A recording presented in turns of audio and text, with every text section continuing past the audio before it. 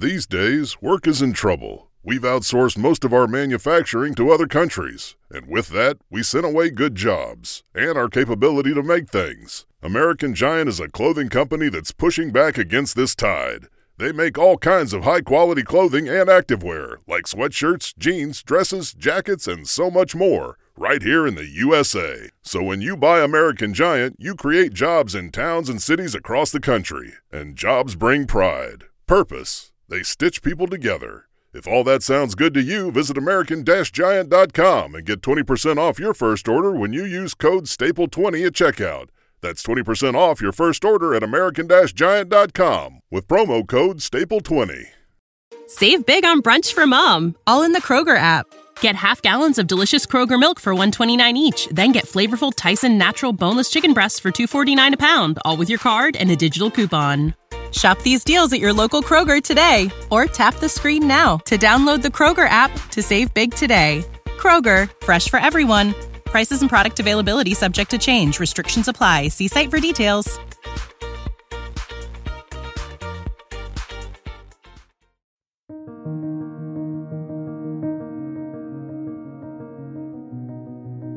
Welcome to Foul Play. This series is called My Aunt and the Hitman. I'm your host, Wendy C., and this is episode 4, A New Twist. In previous episodes, I have described, with the help of the investigating detectives, how my Aunt Sharon was found murdered in her home on the 7th of December 2007. How her body was discovered by George, who we later found out was in fact not her husband, but her ex-husband. And how the police found DNA evidence on a roll of duct tape at the scene of the crime. In this episode, the police unpick more about the events surrounding Sharon's death, and things take an unexpected turn, which nobody could have anticipated.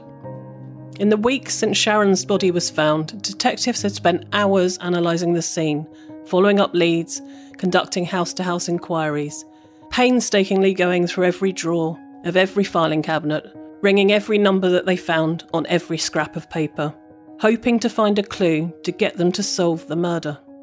DC Deacon and DS Cork continued to interview George, hour upon hour, week after week, slowly breaking down George's barriers and extracting the information that they needed from him, bit by bit. As the weeks went by and the evidence grew, there was one prime suspect, George, Sharon's ex-husband. The wait for the DNA results from the roll of duct tape was excruciating. Surely this was the missing piece of the puzzle. This was the piece of evidence that would cement the case for them. And then, after weeks of waiting, just before Christmas in 2007, the results were back. DCI Woodall and her team were waiting in anticipation, confident that this was the missing link. When the DNA came back, it wasn't George's DNA, and we had already taken that to run against anything we found in the house. So yeah, that meant that he wasn't a suspect at that point. The team were gutted. Any thoughts of wrapping up this case before Christmas were dashed. They were back to square one. I think when the DNA came back as not George's, I was a little bit disappointed on a number of different levels, because you want to solve the crime quite quickly. You want to be able to reassure the public. And we were coming up to Christmas, and from a personal perspective, everything closes down for Christmas. So we knew that we still had a lot of work to do before we could find out who had killed Sharon. But I remember we were quite deflated because we were all sat in the office by the phone, literally waiting for the forensic lab to phone us, because we knew exactly how long it was going to take them to process that DNA. And it felt like being punched in the stomach. But we got the team together. Well, I got the team together. I said, the result has come back. It's not George's DNA. We've just got to keep going. Our suspect is out there. And we were quite sure that George would lead us to that suspect. DS Cork describes what it felt like to be told that the DNA was not George's. You almost feel like you're back to square one, because it's not the man you've started to suspect. So you start to look at other areas, start to look a bit broader. I mean, it didn't rule George out, but it meant that, he wasn't the man that actually did the crime himself. DC Deacon was also shocked by the result. That particular result, what we found out, was a bit of a blow for us. We were totally gutted. We thought we had him. We thought it was him. And all the softly we were doing, and getting all the information, we were being drip-fed by him. And then bang, we were saying there's no DNA, there's nothing on that, the tape and the whole thing that came. And we thought, well, this can't be right. He's involved. There's no question of that. But the proof wasn't there. There was no evidence there. I can't imagine what the detectives went through at that moment. After working so hard, day and night, that sinking feeling they must have had in their stomachs when the results came in. The disappointment that everything that they believed to be true had been quashed, and any expectations of discovering the truth of what happened to Sharon before Christmas, gone. They still believed that George was a key to solving this crime, but at that time they just weren't sure what part he played in Sharon's death. The interviews with George continued. DC Deacon and DS Cork had got to know George pretty well by now. DC Deacon tells us more about the interviews that he helped conduct. In my eyes, and this is the same as I think everybody's eyes, in a murder inquiry, it's normally the last person who saw the deceased and the first person to find the deceased is the murderer. And this sort of fitted in straight, and I was speaking earlier to somebody else, that this put me in a position where we were quite convinced at that beginning that George Birchwood was responsible in some way of his wife's death. But obviously that, we couldn't jump to that conclusion. We had to go through the process. And the process was this significant witness where we dealt with Birchwood for days and days and days as, a significant witness, and I was his best friend and I looked after him and went all through things, and then we had to interview him about day, date, time and all this sort of stuff. And as the investigation from my point of view, as the interviewing officer of the at that point the witness, it was pretty straightforward. And then it started when it was getting cloudier and cloudier, and all the things were going wrong. And in between that time, this is where the investigation was being looked at forensically, and this is where other things came in. Let's go right back to Friday the 7th of December 2007, the day that George found Sharon's body. Back to the first time that DC Deacon and DS Cork met George. Basically that evening, as I said, he wasn't well, so we made sure that he was looked after, took to hospital. This is now by about 11 o'clock at night. My colleague and I had been on a long time, and we needed a break, and we said that we'll stay here all night with him. And it was decided we would leave him overnight and then go and see him in the morning. Now, this is exactly what we did. We were back at the hospital at 9 o'clock the next morning, where George had been seen and been looked after and been medicated and everything else. He was very, very, argumentative, aggressive. We were just making out, I said, you're shocked, what you've just found and all this sort of thing. For him to say he come to the police station, we didn't go to a police station. What we did was we did what we call a significant interview suite, which is basically a nice little room where tables and chairs and settees, where a witness who's subject of various situations can be interviewed on a one-to-one basis, and one of us would then film that particular interview for a later reference, things like that, which is exactly what we did. I was the cameraman and was dealing while my colleague was actually in the interview talking to George. Again, this went over a number of days, and we would take him home, make sure it stopped, make sure he got fed, and then take him home to his mother's place where he was staying because he didn't have any transport. Well, we did have some transport, but the car was broken. And then we take him back to the suite where we'd interview him again. DC Deacon continues. Simultaneously, things are going on in the background. All the intelligence is being done on him, Sharon, all the bits and pieces, CCTV that's going on. And I'm being drip-fed things while my colleague is asking questions. So I'm on a mobile phone on one end and trying to listen, film, and take the information. And then there'd be a break, and then I would speak to my colleague and say, look, all about this, have a talk, chat to him about that. So slowly but surely we were building a picture of Mr. Birchwood and what his relationship was with Sharon and how all this, what he thought had happened and all this sort of thing. Again, long drawn out process. It didn't just happen over a couple of hours, it was over days, weeks in fact. The more the detectives got to know George, the more they learnt about him. They noticed his change of demeanour when they asked difficult questions. They noticed those little changes in the way he looked, spoke and acted when he was lying, or found the questions difficult or uncomfortable. All skills that make detectives so great at their jobs. DC Deacon tells us more about what he noticed when interviewing George about his body language. His attitude, all the while he spoke the truth, or part truth, he was confident. You could see it in his face and his actions and his whole manners that he was confident. As soon as you pushed him on something that, one, he had to lie about, two, that he wasn't sure about, that's when his body language, his total attitude change, his aggression comes out towards us. 1 minute I'm his best friend, then, why you ask me this sort of question, what do you think I am, and all this. So you could tell by the question and his complete change of demeanour that we were touching on something that, we had to dig deeper. And here were some of George's tells, those little signs that perhaps he wasn't telling the truth. He'd sit back if he was talking openly like this, chatting about, if it was about the weather and everything else. And as soon as you pushed on a hard subject, it was like this. He'd look at you really hard, or he'd look down and he'd just frown. And his whole face changed because he knew that we knew he was lying about something, but what at that particular point, it was a subject that he didn't want to talk about or wasn't comfortable with. And one of the questions, again, this is over a period of time and various questions we put to him, was about how the body was found, the state it was in.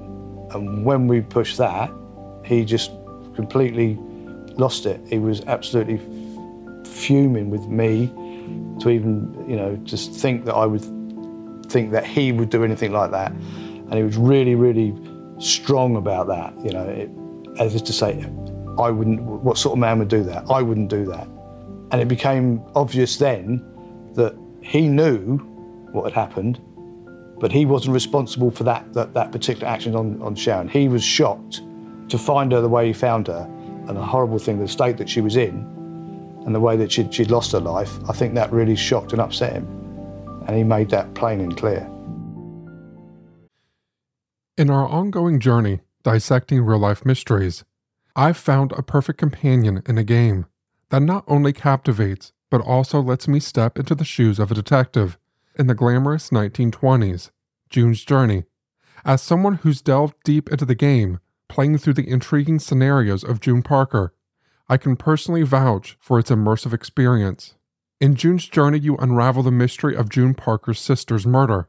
Each scene is a visual and intellectual puzzle, with hidden clues scattered across beautifully crafted locations. What I've enjoyed most is the depths of the storyline. Each chapter peels back a layer of this thrilling narrative, revealing danger, mystery, and romance. Besides the allure of solving mysteries, the game lets you design and customize your own luxurious estate island.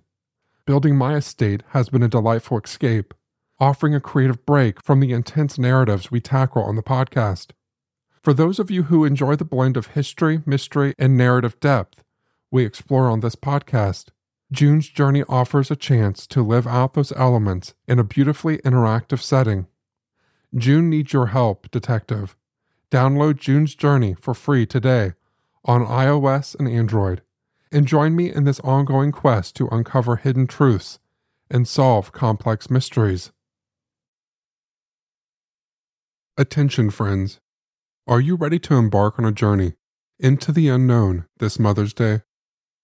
Prepare to dive into the depths of your family's history with mylifeinabook.com. Each week, mylifeinabook.com sends intriguing questions, uncovering the thrilling tales of your mom's past, and then she can either type her response or use their voice-to-text feature. From daring escapes to nail-biting encounters, her life becomes an epic adventure waiting to be explored. This Mother's Day, give the gift of excitement and intrigue with mylifeinabook.com. It's a thrilling ride through your mom's life that you won't want to miss. I gave this to my mom last year, and let's just say I didn't know my mom as well as I thought I did. Check out mylifeinabook.com and use code Shane at checkout for 10% off. Create an unforgettable gift for your mom this Mother's Day. That's mylifeinabook.com and use code Shane for 10% off today. Save big on brunch for mom, all in the Kroger app. Get half gallons of delicious Kroger milk for $1.29 each. Then get flavorful Tyson natural boneless chicken breasts for $2.49 a pound, all with your card and a digital coupon. Shop these deals at your local Kroger today, or tap the screen now to download the Kroger app to save big today. Kroger, fresh for everyone. Prices and product availability subject to change. Restrictions apply. See site for details.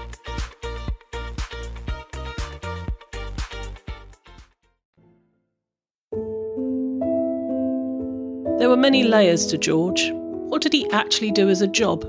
Nobody really knew.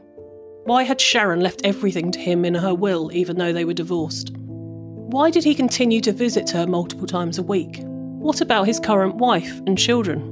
Oh yes, I think I forgot to mention that George had 2 children with his new wife. As the weeks progressed, as a family we were in limbo. There wasn't much in the way of news of what had happened. We couldn't go ahead and bury Sharon as her body hadn't yet been released by the police. Christmas was looming, but nobody was in the holiday spirit. It just seemed to drag on and on and on. I guess we've all watched those programmes on TV, like CSI, where the DNA results come back within 2 hours, and there is a resolution to a case within a matter of hours, or at worst, a couple of days. Of course, it wouldn't make great TV if things took as long as they do in real life, would it? The reality is that the days drag on from one to the next with no news. You all sit around in shock, speculating about what happened and why. The reality of the situation not really sinking in because, well, you don't get taught how to deal with things like this, do you? Some days it felt like we would never get to know the truth. And while the truth is horrific, I still believe it's better to know than your imagination taking over. At least we had a body to bury. At least we knew where she was. The detectives interviewing George were relentless, and their patience eventually paid off. The detectives knew that George saw Sharon multiple times a week and called her all the time. They were curious. If she did in fact die on the 4th of December, why did he not go and check on her until the 7th of December if he hadn't heard from her? Was he not surprised at the lack of communication during those few days? Or was that exactly what he expected? DCI Woodall tells us more. You never really understand why anybody does what they do, but I think George was trying to anticipate what we would be asking him as police investigators. So when we asked for his phone, we just wanted to know how much contact he'd had with Sharon, and we needed to see evidence of the phone calls that he said he'd made to Sharon in those days after she was killed. Because George was a regular visitor to Sharon's house, and he openly told us that he spoke to her every day. So we were quite curious as to when he had phoned her and she hadn't responded, why he didn't follow that up with going around to her house, which he normally would have done. So again, that weakened his position within the investigation. As the investigation continued, the police went through every recent number on George's phone. Maybe there was a clue here. During his interviews, George was also asked who the numbers were for and why he had spoken to that person. George had pretty good recall and knew who most of the numbers were. There were a couple he couldn't recall. I bet we all have those on our phone, don't we? Someone trying to sell us something, or a scam call like I had this morning, allegedly from HM Revenue and Customs. But there were a couple of numbers that stood out. They'd been called multiple times leading up to Sharon's death, and then nothing. When there was a frequency of those calls prior to her murder and then they stopped after her murder, those were the ones that we focused on in particular. The detectives tried to trace the calls, but of course, they were pay-as-you-go phones. They were pay-as-you-go phones. Some people call them burner phones. So we were able to have a look at when they were topped up, and we would make inquiries as to who had topped them up, how much, and see if we could glean any identity from that. So we would then do work around the person that actually had that phone. There was one number that was calling quite a lot before Sharon was murdered, and he identified the caller as a man called Paul, who had recently come over to visit him from Thailand. It sort of sparked our interest quite significantly because he didn't really have a good reason as to why Paul had come across, and he also didn't know a lot more about him. He didn't know his surname, what part of Thailand he'd come from, where he was then, because he was no longer in the area. So who was Paul? How did George know him? And why had he come to England? George claimed not to remember Paul's surname, which seems strange to detectives, and it does to me too. If you speak to someone multiple times, and they come to England to see you, you would think that you would know their name, wouldn't you? This had red flags flying all around it. The detectives could feel that they were on the verge of a much-needed breakthrough in the case, a clue that they so desperately needed. DC Deacon tells us more about the point that turned the investigation. That number had been used between him, or that phone and that number, right up to the build-up to the murder, and then bang, suddenly this number doesn't exist anymore. It's not been used. So it was a question like, well, whose phone number is that? And he said, oh, I can't recall. And then we sort of pushed it a bit. We said, well, but again, we were dealing with him as a significant witness, so it was very hard to push him as a suspect interview. Obviously, the questioning is different and more aggressive in certain times, so it was still softly catchy monkey to see what he'd come up with. But obviously, we had that number in our mind right from when we identified it. But it's very difficult, when we interviewed him, to talk around it and then eventually slip the number in and ask him rather than go straight to it. So he was like confident while we were saying about this number, oh, that's my mother, that's my brother, that's my sister, or whatever it was. And then when it came to this particular number, and then straight away, as we said earlier, about his demeanour, it's all like, I don't know, I can't remember. And again, we knew that was a very significant break in the inquiry. At this stage, the detectives are sure that Paul has something to do with Sharon's murder. But who is Paul? How is he involved in all of this, and why? Their next break came completely unexpectedly as DC Deacon took George home, well, back to his mother's house, after one of his interviews. I took him back into his house with his mother to say hello to his mum, because I got to know her quite well, as you can appreciate. Plus, we wanted to know if what we'd done could be heard. So I was talking to mum and just chatting away, and then it was George's mother, who gave up Paul. She said, oh, how are you getting on? How did you get on today, George? He said, oh, yeah, it's all right, mother. We were just talking about this bits and pieces and, my friend and everything. And then she suddenly said, oh, your friend that I met at the railway station. And he went, no, not that one. You're getting confused, mother, you're getting confused. And I then said, Mr. Birchwood, what exactly, what was all that about then? She goes, oh, yeah, the man from Thailand or somewhere, he came over to stay. Yes, you heard that right. Paul, the Paul whose surname George couldn't remember and he barely knew, yes, that Paul, had come over from Thailand to see George and stayed at George's mum's house. DC Deacon goes on to tell us more about that conversation, starting with George's mum saying, and I met him at the railway station and I brought him here. And I went, oh, OK, no, that's very nice of you. Oh, we let him stay and he stayed in the spare room. I said, it's really nice of you, Mrs. Birchwood, that's very kind. And George is absolutely, you can see on his face that something had gone drastically wrong. I said, bye-bye to everybody. I went straight out to the car to my mate, said, write this down quick, what the conversation I just had. And then that's where it snowballed from there, that we now had this person who's arrived, called Paul, who's arrived from Thailand and had stayed actually in that house with George. Thank you for listening to episode 4 of My Aunt and the Hitman. In the next episode, we find out more about Paul from Thailand, and my dad has a meeting with George. These are my dad's words, but not his voice. There were 4 mobile phones on the table, which I commented on. He said the police had asked why he had 4 phones, and he was annoyed, as if he thought it was normal to have lots of phones. Later he told me one of the phones was his Thailand phone. I asked why there was such a long gap between seeing her on Tuesday and him calling round on Friday. He told me that after he'd seen her on Tuesday, he had sent her a text on the Wednesday and the Thursday, and he said he had kept them from the police, and then proceeded to read them out to me from his phone. The one on Wednesday, I think, said he wouldn't be around tomorrow, and on the Thursday said he is at someone's, I can't remember who, and probably wouldn't make it. He had lived apart from her since about 1987, but had maintained very close contact. During all that time, Sharon continued to do all his work, and he consulted her on his business decisions. He still called her his wife, and she called him her husband up to the end. The divorce was for financial reasons, and did not affect their relationship. I asked how divorcing her helped their financial position, because he had never transferred the property to her. He was vague, and I got the impression it was other things. He said that she was very special to him, and felt as she did that they were soulmates. He said he could not have done that to her. If he had done it, he would have done it in a way that she did not suffer or get hurt. He said he would have used insulin and made it look like suicide. He would not have made her suffer.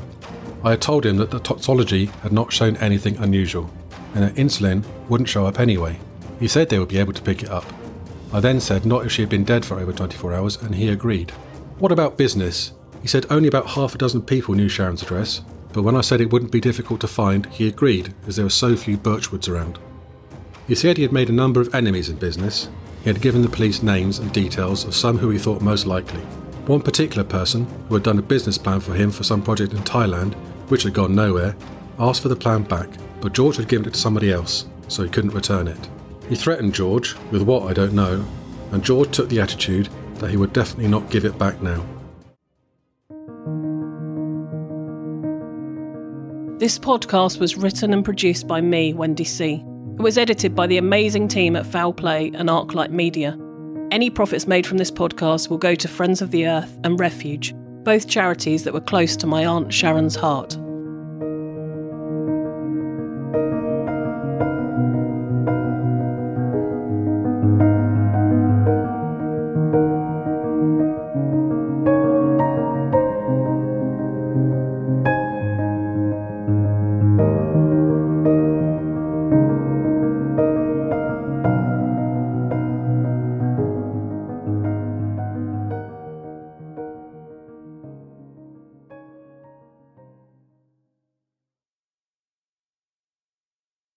Save big on brunch for mom, all in the Kroger app. Get half gallons of delicious Kroger milk for $1.29 each. Then get flavorful Tyson natural boneless chicken breasts for $2.49 a pound, all with your card and a digital coupon. Shop these deals at your local Kroger today, or tap the screen now to download the Kroger app to save big today. Kroger, fresh for everyone. Prices and product availability subject to change. Restrictions apply. See site for details.